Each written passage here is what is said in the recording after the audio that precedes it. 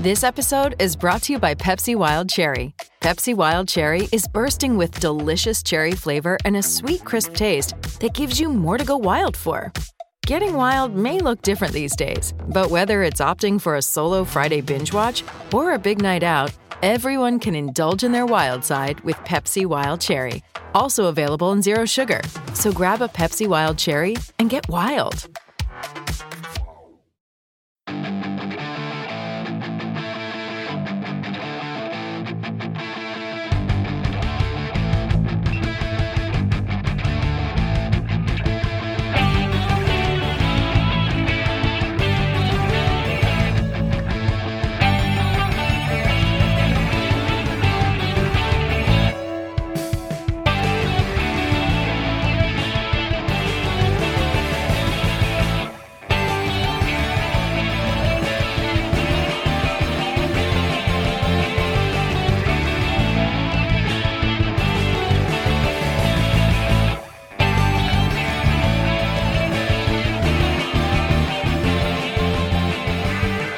Hello out there and welcome to episode 150 of the Love That Album podcast. We're proudly part of the Pantheon network of music discussion podcasts. So glad you could download the show, so glad you could join us. Episode 150, cause for celebration? Look, we just did the 10-year thing, so I'm not going to be too self-indulgent. However, for episode 150, I still do have something very, very special. Of course, you've gone and read the liner notes for the show, so you already know who's on, but I'm going to say it anyway. Steve Berlin of Los Lobos, not the first time that he's been on the show. Go back through the archives. He's been on quite a few shows before. He even appeared on an episode of See Here, and there's an interview that I did with him maybe 20 years ago while I was doing summer shifts at 3RRR here in Melbourne. So we've spoken about 5 times over the last 20-odd years or so, and that's pretty special to me to just be able to call up and speak to a member of my favorite band on the planet. That's very, very cool. Anyway, the reason why I got in touch with Steve this time around is because Los Lobos have just gone and released, I don't know what album it is, number 127 or something like that. They've gone and released a lot of albums, and this new one is called Native Sons. It's Los Lobos doing tribute to all Los Angeles bands, and given that they're the classic band from East LA who've done everything from traditional Mexican music to rock and roll to all sorts of experimental stuff in the 90s, it just made complete sense that they would do their tribute to the bands that they grew up loving and listening to. One thing I do need to mention is that I made a little bit of a boo-boo in the setup of my microphone for this episode. So in fact, you don't hear me talking in the interview through this lovely spanking brand new AKG microphone, but you get to hear me recorded through the microphone on the laptop. It's not unlistenable. It sounds perfectly fine, but it's not as sexy as the sound that you're hearing right now, of course. So without further ado, we'll go take a little bit of a break, and then I'll be back with my discussion with Steve. Very, very excited in case you couldn't tell. And after that discussion, I'll come back at the end of the show to talk about what's going to happen with Love That Album episode 151. I got a dusty old pile of vinyl records sitting on my floor. We hope you're enjoying the show. You can find previous episodes at lovethatalbumpodcast.blogspot.com, or you can get it along with any of the other great music discussion shows at rockandrollarchaeology.com, all part of the Pantheon Podcast Network. To keep up to date, subscribe to the show via Apple Podcasts, Stitcher, Spotify, or your podcast app of choice. You can email Morris with feedback or album suggestions at rrrkitchen@yahoo.com.au. Join the Facebook group at facebook.com/groups/lovethatalbum and start a music-related discussion. Rogers, Hank Williams, Mojo Nixon, Hendrix, Haggard, and a whole lot more. In that dusty old pile of vinyl records I got sitting on my floor.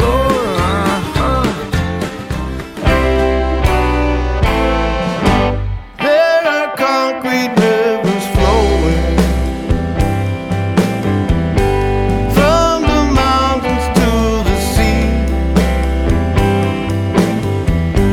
Towers that almost touch the sky. Up all around Welcome back to episode 150 of Love That Album, and not for the first time, I am thrilled to welcome back to the show a member of my favourite band on the planet, Steve Berlin of Los Lobos. Welcome back to the show, Steve. Thank you, man. Nice to be back. We've spoken quite a few times over the last 20 years. I think I was doing public radio the first time we spoke, and a few times over the course of the podcast. Always a pleasure. Thank you so much. Congratulations to you and the rest of Los Lobos for the wonderful new album, Native Sons. For those who haven't heard about it yet, it's a tribute to other musicians from Los Angeles, covering the likes of Percy Mayfield and Jackson Browne, and even your old band, The Blasters. It's not the first time that you guys have done a covers-related record. If you want to consider Le Pistola y Corazon, Los Lobos goes Disney, Lego Navidad from a couple of years ago, and Ride This, the EP complement to The Ride, and you've always done covers within your set. So my first question to you is, why did it take this long to do an album that almost seems like it writes itself? It's so obvious to do a tribute to Los Angeles. Well, we had to come up with the idea, I guess. We were sort of in a place where we needed to make a record and we didn't have time to, traditional time to. In other words, we had to do it in and around what we thought was going to be our busy 2020 touring schedule. So we started, actually, someone reminded me today, we started in January 2020, thinking that, we would do it in little bits and pieces across 2020 and get it out, I guess, now. But then the virus had other ideas. It wasn't about touring, it was about trying to do it safely and dealing with the virus stuff and lockdown. And I don't live in Los Angeles anymore, so I had to deal with travel restrictions and literally just trying to take care, not die in service of this record. So in and around that, I guess long-winded answer to your question, we thought if we did a record of covers, we could do it in bits and pieces. We didn't have to dedicate the normal 6 to 8 weeks that we would generally do for a non-covers record. And then it turned out to be a good idea because it was the perfect setup for working under lockdown as well. So it all kind of worked out in a weird way. I know that things are different from country to country, but how did those restrictions actually affect the band? Obviously, as you say, there was no touring, there was no live performance, but what were the restrictions that were in place that allowed you to actually even record, to be in the same room together? With the restrictions around that? Well, the city of LA was locked down. It was no non-essential travel for a good bit because the cases were skyrocketing there. So that was one thing, we had to, not work while that was happening. It just wasn't safe to be in the city, full stop. But once that lessened, it really just became a matter of our own safety. So we, the studio that we made our home base in, it's actually in East LA, right by where the guys grew up. It's a really big room, so it wasn't hard to maintain 6 feet plus. To their credit and to my happiness, everybody followed the rules. Everybody wore masks. We had a nurse come and test us before every session, which was also reassuring. So we did everything we could to protect ourselves. We didn't actually bubble, but we more or less had an effective bubble. None of us were doing, there wasn't anything to do or anywhere to go anyway. It wasn't like, we were going to bars at night. But we just agreed to limit our outside access while we were working on the record, and we got through it. I'll come back to Native Sons in a bit, but in 2019, you guys also did the one Christmas album that I own, Lego Navidad. I'm hoping I'm pronouncing it correctly. Lego Navidad. Lego Navidad. This album is a covers album, or mostly apart from, I think, one or two originals, but it had you pick your favorite tunes that qualified for the theme. Christmas Time in Texas, which had the Tex-Mex feeling. Donde Está Santa Claus, which had the strong Latin feel. Christmas and You, which had your 50s rock and roll thing. And La Rama, which had the son jarocho. Jarocho. Llegó Navidad, vamos a gozar, vamos a divertirnos con tranquilidad. What was the impetus behind recording a Christmas album? As the liner notes say, that is an album that works any time of the year, and I've played it a lot. It's so much fun. Well, it was something we had talked about doing forever, going back to Pistola for 30 years, 40 years. We've been saying, hey, we really need to do a Christmas. We really need to do a Christmas record.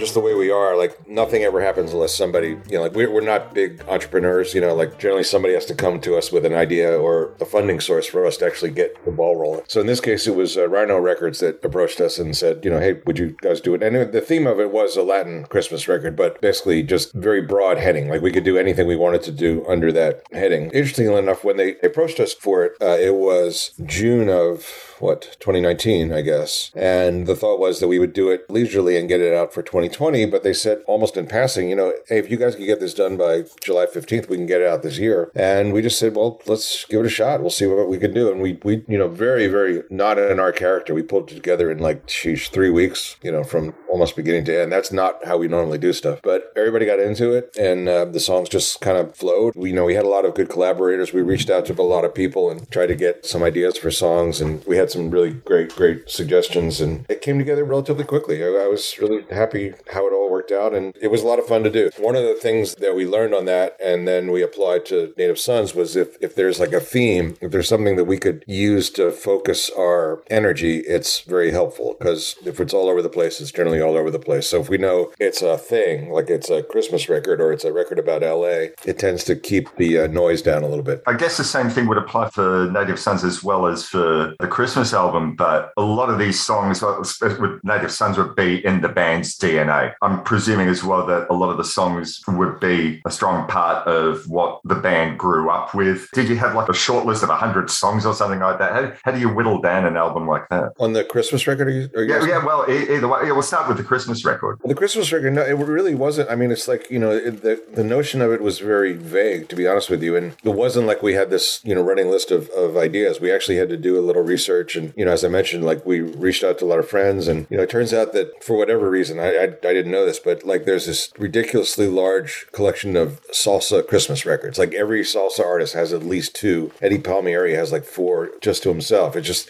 for whatever reason, Puerto Ricans really love Christmas, I guess. So there was a ton of salsa stuff, but, we're not really salsa players. The one that we did do, we had to adapt La Murga, which, was initially a salsa song. Vamos a bailar la murga de Panamá. Los muchachos se alborotan cuando la ven caminar. Vamos a bailar la murga de Panamá. Esta es una cosa fácil y muy buena para bailar. Vamos a bailar. Native Sons was stuff that those songs actually were definitely like the Buffalo Springfield. Everybody that's represented on Native Sons is most definitely a part of our DNA. And I would say, conversely, on the Christmas record, it was just like trying to put together something that sounded fun, and we didn't try to go different places and do different things. And we didn't want to have and none of the songs we wanted to have the same sound. We kind of wanted to touch on a lot of different stuff. So as you noted, there's a Tex-Mex song, there's a salsa song, there's a Rocha song, there's one that sounds everything you highlighted is exactly what we tried to do with it. I remember Christmas party records, like you put them on and they were like instant soundtrack to your Christmas party. That was more or less the idea. And quite similarly, the Native Sons record is more or less a party record as well. Like you put it on and while you're having your afternoon beers or whatever. So that's kind of where we're at these days, I guess. So more specifically with Native Sons, which you've already gone and said, is definitely a part of your DNA. These are songs that all you guys grew up with, and some very well known and a few songs which I'd never heard before.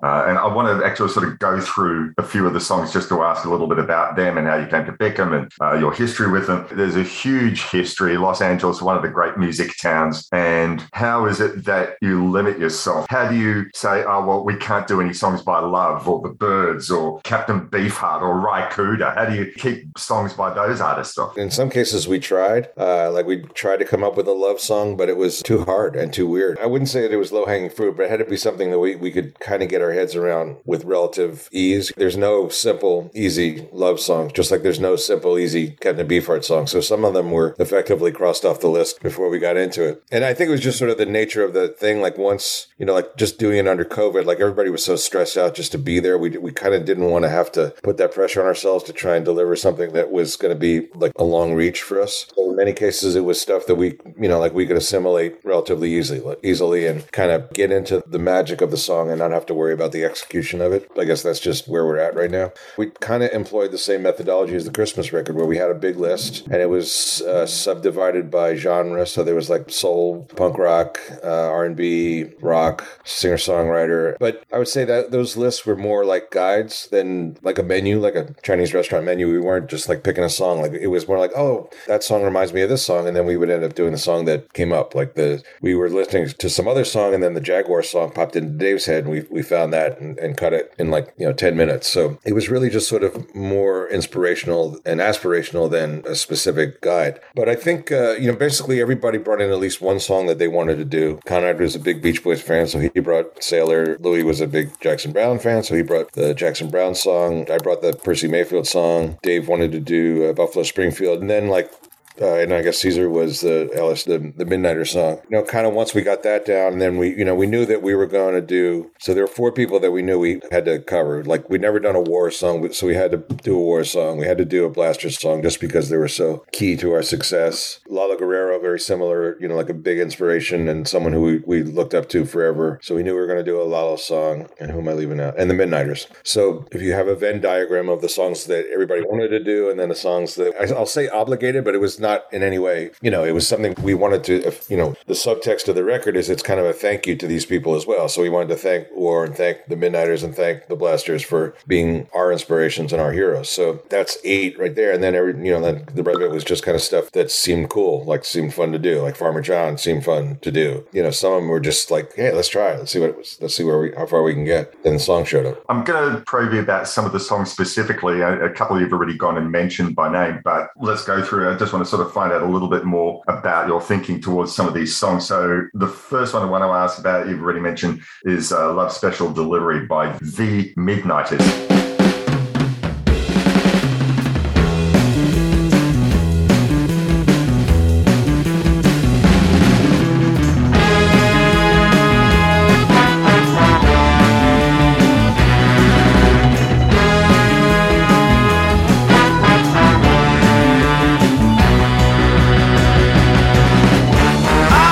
Walking down the street just looking for my baby, and if I don't find her, Lord knows that I'm gonna go crazy.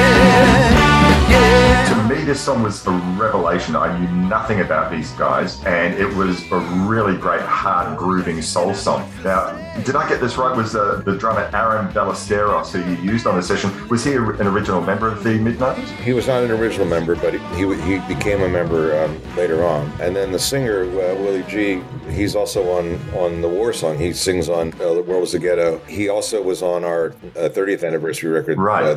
So, he's always been a part of our lives, like a big inspiration. Like when the guys were growing up, they said that the Midnighters were like the Beatles to them. Like they were the first guys from the literal neighborhood, like from the streets that they all grew up in, that made it big. Even though obviously, they weren't the Beatles, they didn't really make it that big, but they were big in LA and certainly big in East LA. And it was sort of like, wow, guys from the neighborhood could actually make it. It was a really big thing to the boys in the band growing up. And then they became our friends. Like a lot of these people were our inspirations, and now they're our buddies. So, we see Willie all the time. When Louis and I used to play golf, we would play golf with him whenever I was in LA. He's just a pal. He's an incredible singer, because I do remember him on the ride singing Is This All There Is? The more funked up version of that. They all came to talk about it. They came to cry and laugh and fight about it. I'm searching for the promised land. Tired souls with empty hands asking to themselves, is this all there is? Yeah, he's fantastic and a great guy, really wonderful, amazing human being. Yeah, and then as I mentioned, that was, I'll use the word obligation. There's probably a better word, but we owed them. We had to do a Midnighter song. We had to say this is definitely a big part of the reason why we're us and why we're here, is because the Midnighters kind of set the bar for us. Okay, so next song I want to just ask you a bit about, and I'm sure you've done this live a lot over the years. And I know that this was actually, I think before you joined the band, they released this as a 7-inch EP, but that's Farmer John by Don and Dewey. Farmer John, I'm in love with your daughter. Oh, the one with the champagne eyes.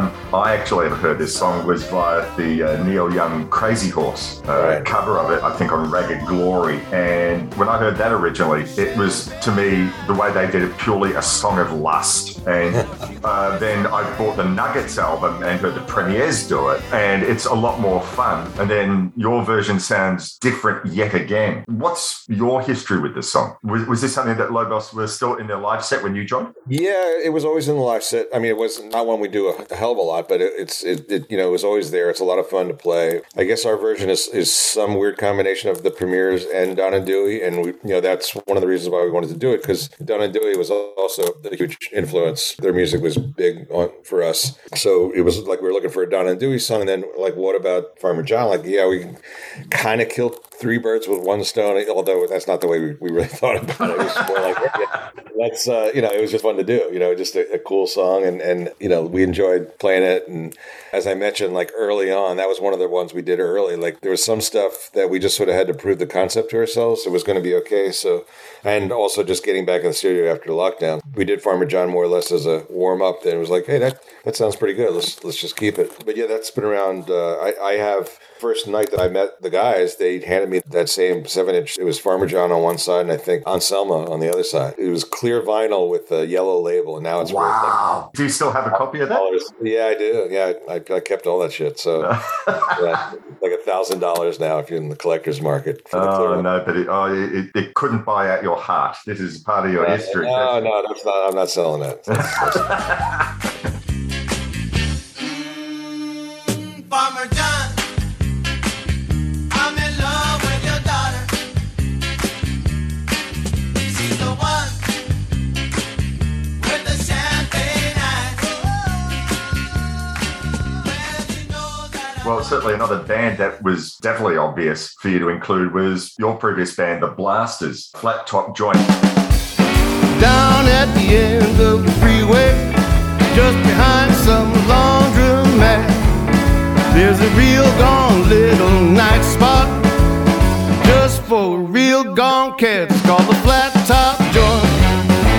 Now, you guys had previously covered, I think, Marie Marie. We have covered Marie Marie. We said, we more or less wanted to do stuff that we hadn't done. Like, we wanted to pick stuff that we hadn't ever tried before, that, a little bit off the path. So that was, again, early stages of the record. We were kind of testing everything and, just making sure we could pull the stuff off. We more or less did that one from memory. We didn't even bother to listen to the original. We just kind of, went hard at it, and it came together very quickly. Were you in the Blasters at the time that song was originally recorded? Were you part of that lineup? So that was the first record, and I joined in the making during the recording of the second record. So I showed up a little bit after that one was done. It's the second song that Dave Alvin ever wrote, interestingly enough. Yeah, I know, right? A few years ago, Dave and Phil were touring here as part of Byron Bay Blues Fest, and they did a sideshow here in Melbourne. I'm pretty sure that's not one that they did, but even like 4 or 5 years ago, whenever it was that they were here, still hugely exciting, them with their own band. It was just amazing. I actually saw the first show of that tour. I just happened to be in LA, and it was fun to hear the songs and nothing against the rest of the guys in the Blasters, of course, because I love them dearly,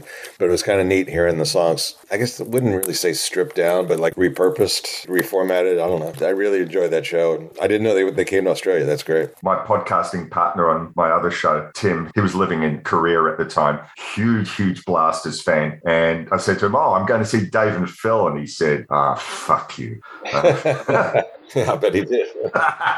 He really did. I think it was very recently, or maybe got coming up, I don't know, but Lobos and X and the Blasters, you did a gig together. I mean, the gig from heaven, how did that come about? It was booked a long time ago. It's like a big summer outdoor thing in LA. So it was booked, I think, for last summer. Obviously, that didn't happen. So, it happened at the end of July. And what made it extra interesting was just prior to that show, David Hidalgo, our guitar player, was in a minor car accident, but fractured his hand. So he couldn't play guitar, or it wasn't up to his usual, by the time of that show, he could play a little bit, but he wasn't all there. So we actually had Dave Alvin come and play with us. Oh, And man. he also sat in with the Blasters, which, as you know, he hasn't been part of the Blasters for 30 years now. So it was a big night all around for everybody. It was really, really special. I got to play with the Blasters again. That was fucking great. Just hearing and seeing Dave and Phil together and smiling and happy, and both of them have been through a lot of shit last year and a half, 2 years. So it was very gratifying to see them together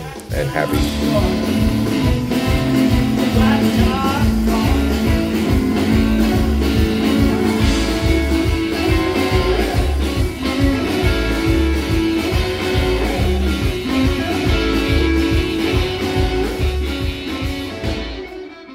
Another song from the album, which was, I think, the first one that you released to the world before the album came out, and you've already gone and mentioned Sail on Sailor by the Beach Boys. Caught like a sewer rat, alone but I sail. Barked like a crust of bread, but oh, do I will. Tell them stumble, never crumble. Try to tumble, life's a rumble. Feel the stinging I've been given, never ending, unrelenting. The big surprise to me was that Lobos would be doing a Beach Boys song. It just, don't get me wrong, I mean, I'm a huge Beach Boys nut, and it wasn't like, oh, why would they do that? It was just more, it didn't seem to be within the wheelhouse of... Yeah, well, the more reason to do it, right? I mean, just sort of surprise people. And, it's funny, I mean, that was there because Conrad was going to kick our ass if we didn't. He was adamant that we do. He really went, he's a big Love fan. So, as I mentioned, we tried to think of a Love song. None of those, we couldn't, it wasn't even close. There was nothing even vaguely doable in the Love catalog. So he was like, all right, well, then we're doing a Beach Boys song. We're like, oh shit, how are we going to do a Beach Boys song? So, and I think it was his suggestion that we do Sail on Sailor, which is probably the one Beach Boys song that I think we actually could have pulled off. But that said, we cut it not in the first group, but it was like one of the ones relatively early on. And it took a while for us to finish it just because we were sort of intimidated by it, I have to say. Like okay, how do we do this? Like, how do we make it sound like us? And still, everything else we'd done, we felt like we had command of. But I have to say, I don't think we felt like we really had command of that song until we hired a keyboardist. I'm really, really terrible keyboard player, so I can execute a few things, but I'm not, I would never hire me to play keyboard on anything that I didn't, practice, and, I just learned the parts. So we hired a guy who I had worked with many years ago. His name is Phil Parlapiano. And he is really, really gifted and really smart. And he was like, and I said to him, we did the song and, we don't know if we got it, if we don't, it just doesn't feel right, but we don't know what the problem is. And he was like, okay, well, let me listen to it. And he pointed out that a lot of why it didn't sound right was one of Brian Wilson's geniuses was the way that he would voice and structure his chords. Because he was a big fan of, I know he was a fan of the Four Freshmen and sort of 50s era jazz, which was not really bebop, but a lot of it had to do with chord extensions and putting non-traditional bass notes in chords. He pointed out that that's why it didn't feel or sound right, is that we weren't playing the chords the right way. The chords, it didn't have any richness. So once he pointed that out to us, we're like, oh yeah, there we go. That sounds like, that's how it's supposed to sound. So that he kind of unlocked the door. Then it just became fun. Then it was easy to finish. But until that point, I don't know. It may or may not have made the record had Phil not pointed out that we were playing it all wrong. And then your ass would have gotten kicked by Conrad. Then we would have had to endure a beating. So evidently it worked out though. We heard that Brian approved, and we actually played with Al Jardine came and sat in with us and played it with us. So. Oh man, you guys had played before with Blondie Chaplin though, right? Yeah, we played with Blondie, which also made doing that song a lot easier because he is a pal, a good friend. So that made it a little bit easier to sell. But it would have been really embarrassing if he knew that we tried it and didn't do it. So all the more reason to try.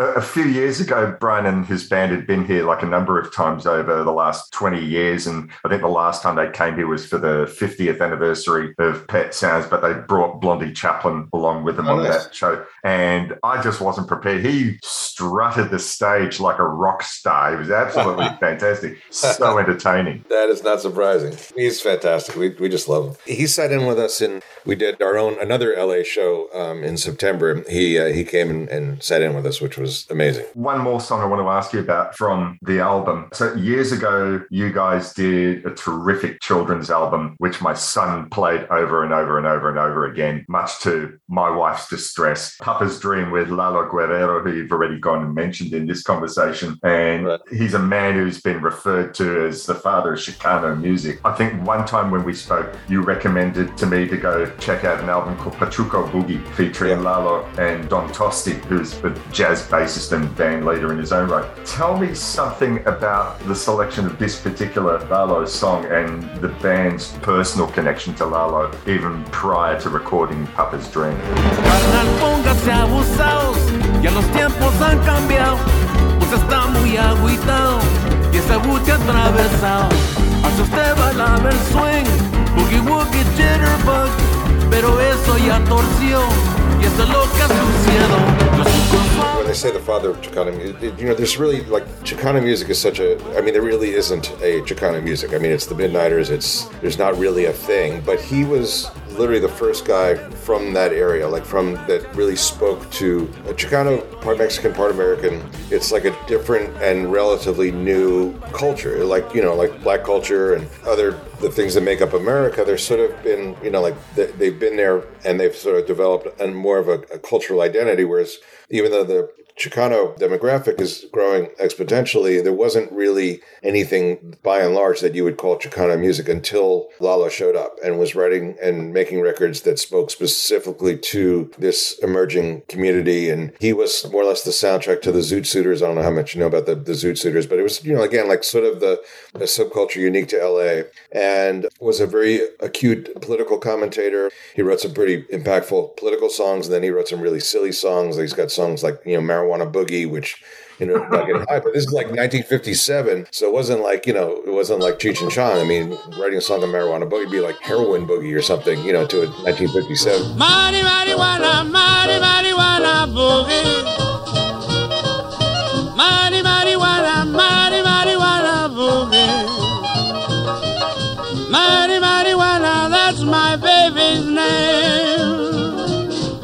I guess the guys met him like early on, like before I joined, when they were doing folkloric stuff. They met him and became friends with him and his family. His kids are part of our lives. We do some stuff with them. So just sort of like a very elder statesman, guy. When we did the children's record, it was like kind of working with your favorite uncle. Just like this really, really warm, wonderful, funny, just wonderful human being to be around. So when we were putting this record together, we felt this. We knew we were going to do it one way or another. We're going to have to do a tribute to Lalo. So those Chuco Suaves, I mean, we're trying to find something we could really make our own, and I'll assume that you're familiar with the Ry Cooder version, which is a little nicer. Yes. There were a couple other versions, but we decided to rock it up. I mean, I would say like our song Mas y Mas was a direct, that was also a tribute to Lalo. I mean, that's kind of... Wow. That's where that song came from, was his kind of like his thing. And you could sort of, you listen to those two songs, like listen to Chuco Suave and Mas y Mas, and you'll definitely get the connection. I mean, that's kind of his thing, was that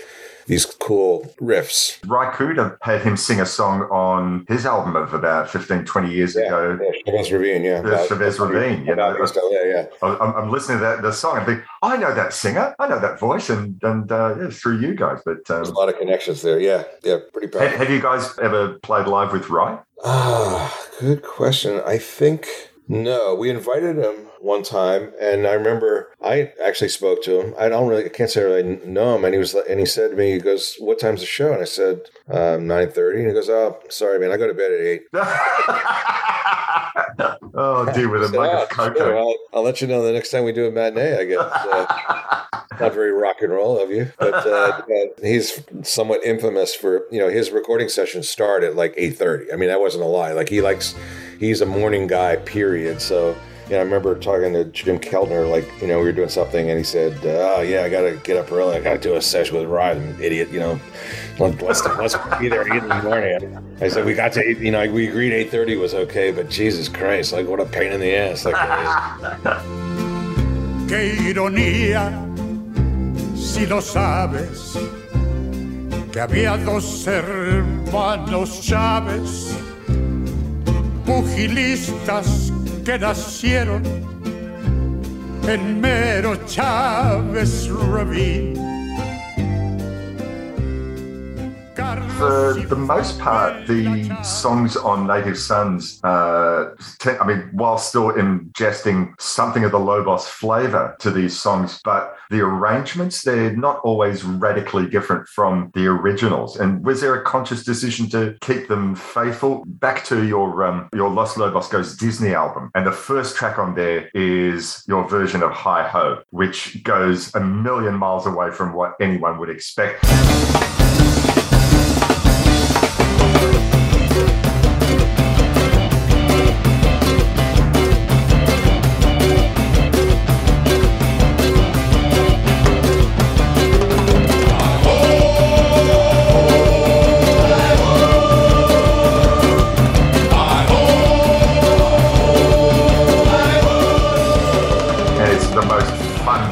I've ever heard. So was there ever any decision maybe we should play around with this, or were you wanting to keep the tribute straight? Yeah, I don't know, it was sort of somewhere in between, I guess. Like some songs we wanted to keep it really straight, like Bluebird we really tried to get the sound and the vibe, and we tried to really capture like what we liked about that song, but we try to put our own spin on it, but I think, arrangement-wise, more or less, like we wanted to honor, like the Disney songs, we kind of wanted to, explode. We wanted to kind of take them apart, put them back together again our way. But I think that these songs, mostly because they were inspirational for us, we didn't feel like, the mission was to take them, to blow them up. We kind of just wanted to put a subtle spin on it, I guess you could say, in most cases. I mean, I think we took liberties with some of them. I think, obviously the premiere song goes pretty far afield, and the Lalo song we just spoke of goes somewhere else.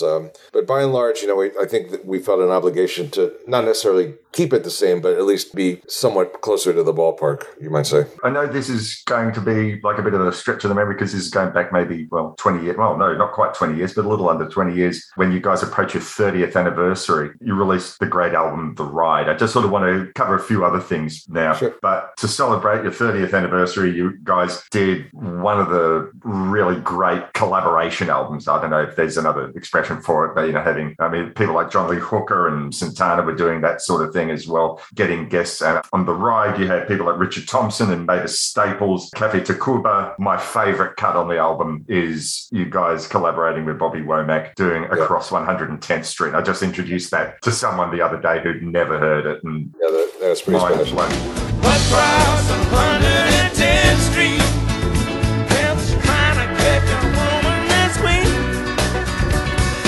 Across 110th Street, bushes wanted, junkie go free. Across 110th Street, a woman trying to catch a trick on the street. What are your recollections of that album? Was it sort of like a thing, the band saying, this is a big thing, we should record a 30th anniversary album? Was it a record company thing? Well, it was kind of a dream, like just to be able to literally pick a name out of the air and say, well, let's get that guy in and record with him. Give me a break. It was ridiculous. So it was just amazing. And, that was, back then we had the funding and the wherewithal and the blessing of our label to actually go out and do it. So we kind of thought about who the A-list would be, and everybody that we wanted said yes, with the exception of Keith Richards and Peter Green, who I think was about to sadly die. So it started with that, and then we just thought about what would be, fun for them, fun for us. So obviously the Bobby Womack one, we took one of his songs, one of our songs. Richard Thompson, we wrote a song with. Dave Alvin, we wrote a song with. Mavis did one of ours. The funniest one was Tom Waits. So we asked Tom if he would do it, and he said, yeah, I'll do it, but he goes, only if I can...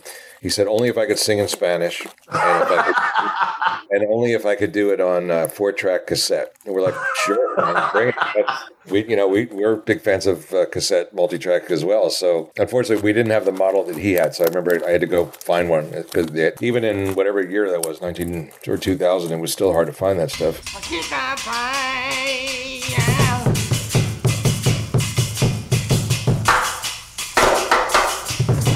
I know. Oh my God, look at all this.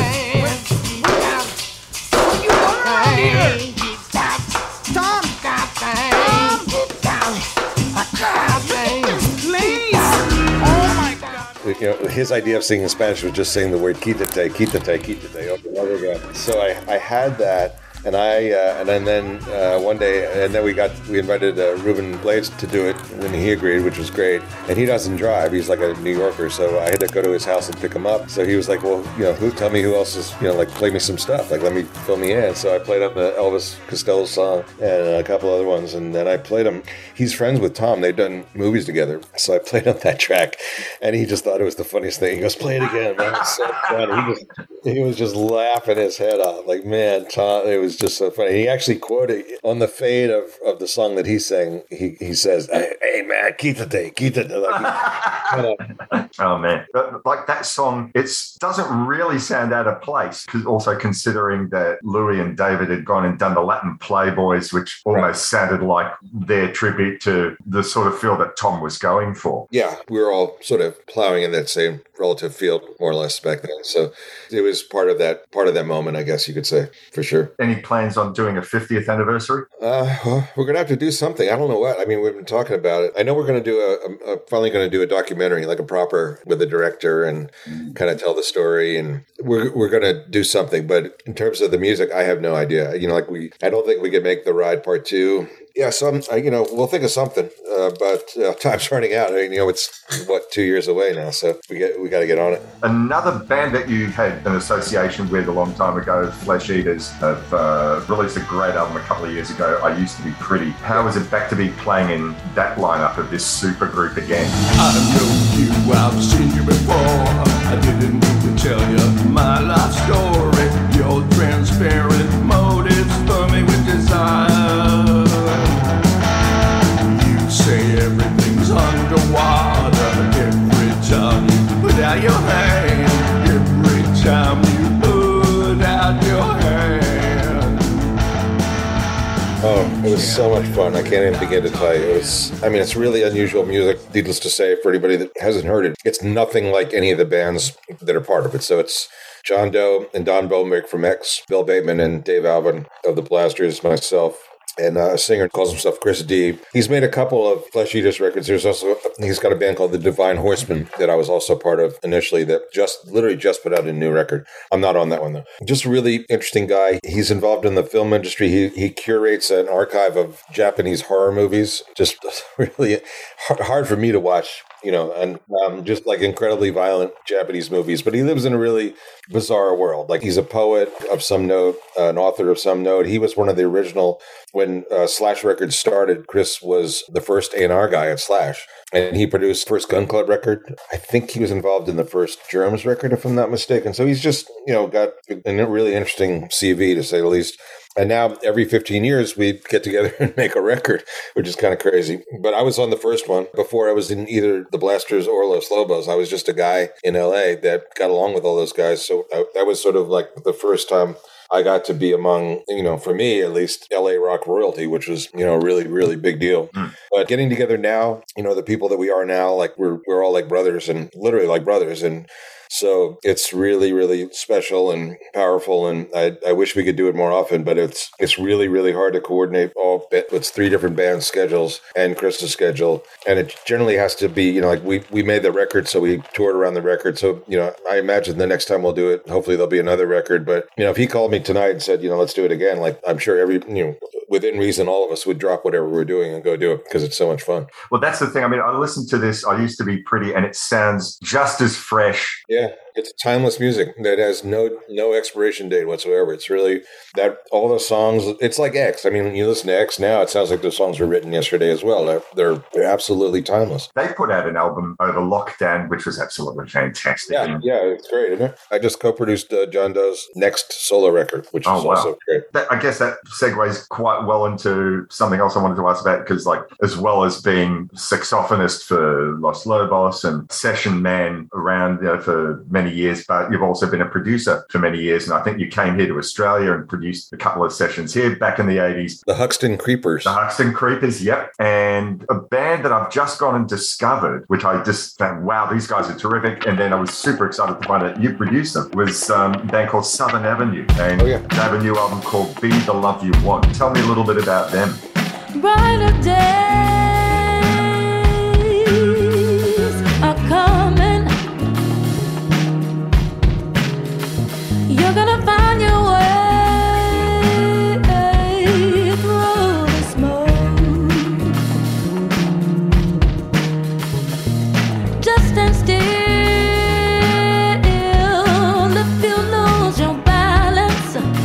just a great band. We had done a couple of tours with them, and then we were on this bizarre cruise back in 2019, I guess, early 2019. So we became friends first, and I just said, whenever you guys are thinking about making another record, certainly if you're looking for a producer, I'm my hands in the air. They got signed to a label called Renew, and I had just finished a record, like the first record for that label, their brand new label. Their first record was a guy who calls himself the Suitcase Junket. I highly recommend it. He's unbelievable. So I just done that record for them. So then they signed Southern Avenue, and they were like, what about Steve? And I'm like, yeah, absolutely. Yeah, but please, get him. So it was interesting because, I have been doing a lot of work through COVID from home, like remote recording, remote producing. But that was one that I did not think I could do remotely. There were too many moving parts. There was a lot of hands-on song arrangement. So I flew to Memphis last August, which was a little, flying then was still pretty scary. I was scared.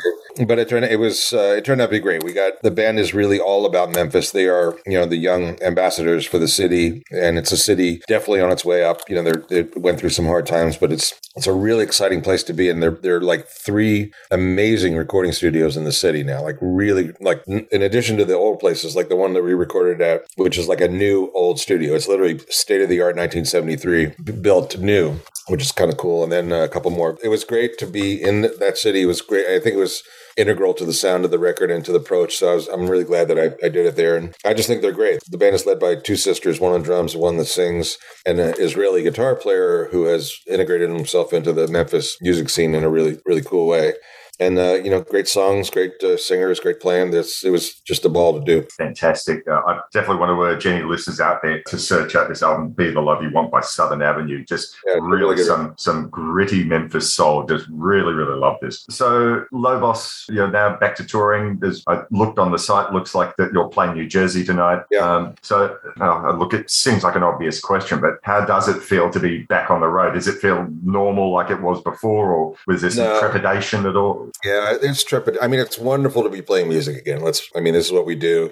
It's what we've always done. On a good night, it really is as soul cleansing as could be, but it is different. I mean, obviously we have to, we're a little scared. We're not letting anybody backstage. It's not quite as festive as it was pre-COVID, but it's music live and it's played by us, and it's, we bring it as hard as we can every night. So it's given the moment that we're in, and I don't know what's going on in Australia, but there's a very depressing and active anti-vax, anti-science, anti-anything useful contingent in this country that's just it's like big business in murdering their constituents for some reason. So that stuff we got to deal with. We were just in the South where they're just, I don't know what the hell's going on in the South. They just don't believe that the virus exists, even though the hospitals are filled to overflowing. So as we travel around, some places are, super conscious of it. Some places we have to talk them into being conscious of it. And some places refuse to be conscious and we cancel the show. We've had to do it twice now where a venue will say, no, we're not going to enforce a mask mandate or any kind of virus check, like to show your card. And we just say, I'm sorry, we're not going to play then. So we've canceled 2 shows that I know of. And there might have been more that were going to happen that didn't happen just because we said that's the only way we're going to play. So I'm really gratified. I'm just, my attitude is every show is a miracle. Like every show we get to play, it's a miracle that it happened. It's a miracle that people showed up. It's wonderful. So I'm just taking it literally a day at a time, a show at a time. My fingers are crossed. I hope that we get through this and get to the other side of it. Just everything looks so hopeful in May. It seemed like, we were so close to getting somewhere. And then, sheesh, these fucking idiots just ruined it for everybody. I'll tell you off air about what's been happening over the last couple of weeks here in Melbourne. It's embarrassing. It's so wonderful to know that you guys are actually back out there and doing what you do. I hope that the world can return to some level of normality and that we'd get you back down here. But I'm just grateful for the times that I have been able to see you guys live. Anyone who's listening to this in the US, please, if you can do so safely, go see Los Lobos, one of great live band experiences. And if I'm rambling and sounding like a fanboy, it's because I am. But look, thank you so much. I know that as you said, you had the gig tonight, and I'm grateful that you were able to make the time to have a yak for the show. Always a pleasure to see you and talk to you. I'm happy to do it. I'm glad we got to do it. Thanks so much, Steve. All right, we'll be back in a moment. You'll listen to episode 150 of Love It Album. To fill these empty hours, say you will come tomorrow. The daughter of a captain on the rolling seas, she would stare across the water from the trees. Last time he was home, he held her on his knees. Said the next time they would sail away is where they please. Jamaica, say you will help me find.